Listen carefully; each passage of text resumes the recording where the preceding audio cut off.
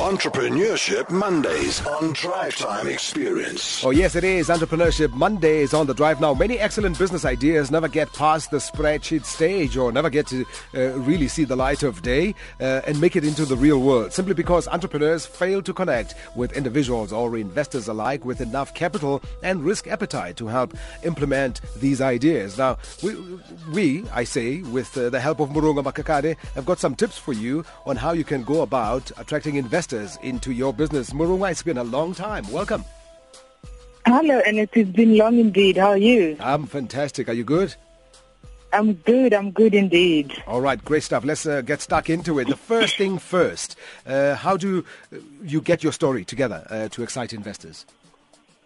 The first thing that any aspiring entrepreneur needs to remember is that when you approach an investor, you're looking for them to invest their money, their hard-earned money, and basically put risk into your dream, the dream that you want to establish in terms of that business.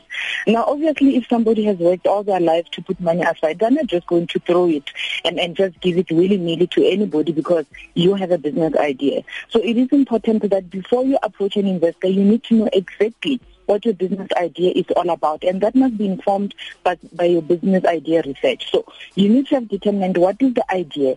Is it going to satisfy a need in the market? Is there a demand for it? Is it going to be viable? And is it going to be sustainable? And the most important thing, Ernest, is there's something called your UVP, your unique value proposition. In other words, if I ask you to tell me about your business idea in 3 minutes, what it is that you're going to tell me, is that story going to convince me to be able to invest in your business?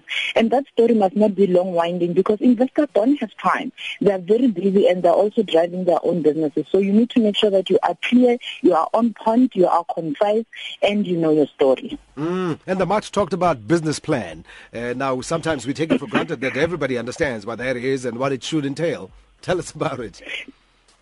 And it's come a lot of aspiring entrepreneurs, and most people are very lazy to actually come up with a business plan because they think that they just want to start a business and then just start it and then become successful overnight. But basically, your business plan is your game plan. I mean, it shows that you are serious about what you want, that is the business. It also shows that you've done your homework and you're knowledgeable about the market, about the product or the service that you want to offer. It shows that you know about your customers, your competition, and basically it tells the investor that you understand what it is that you are going to be involved in so that they can understand what you want them to be involved in terms of funding. And at the end of the day, your business plan answers the following 5 questions. It answers the what is the product, why the product, is there a need for it, who is the product for, who are the customers, and where am I going to provide it and how am I going to provide it. So it must have a powerful executive summary which is going to then have an overall of what the business idea is all about so that investors who don't have time can immediately look at that and then be able to decide if they're going to invest or not. So you've ticked the business plan. You're now called to do a presentation. What do you do? Which is what we see often. 100 PowerPoint slides and reading every word verbatim until everyone falls asleep. Death by PowerPoint. A lot of people actually do not really understand the importance of, first of all, developing a powerful presentation, but also having a presentation skills in front of a potential investor. I mean, at the end of the day, first of all, you're going to be selling yourself and you're going to be selling your idea.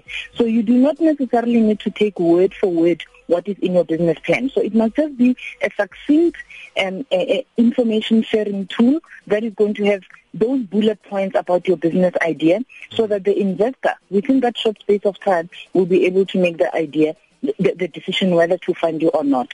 Over and above that, you still need to have that detailed business plan, which is going to be the Word document, because then that is then going to have the detailed information that the investor might ask for later, which you then should be able to provide. And just briefly, Morongwa, your professional profile, you say that's important. It is very important, and today if you Google Morongwa, you're going to come up with a lot of hits.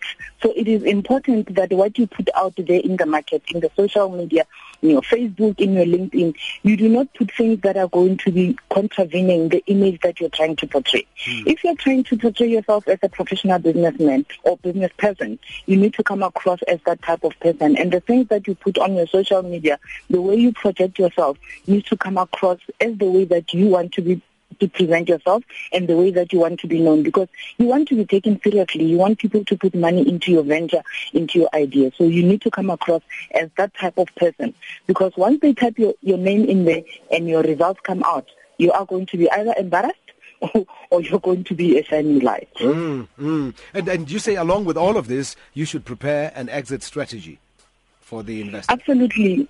Absolutely. You've got two types of investors. You have the type of investor who wants to be part of your business. They might be involved as a non-executive director, and they might be holding shares in your company. But you also have that type of investor who just want to inject money and capital into your business, and after some time, between 5 and 7 years, exit once they can see that they have actually helped you to start up your business. So you need to make sure that you've prepared an exit strategy for that type of investor who doesn't want to stay long in your business, so that once they have made their return, once their money has come back, what they have funded you, they can then exit easily. All right. Okay. That was an informative one and nice touching base with you again, Morongwa. Looking forward to chat to you again soon. Indeed, and it's a good one. All right, fantastic. That's entrepreneur expert on the drive time experience, available and helpful hints and tips really to get you off the ground with your business to flourish.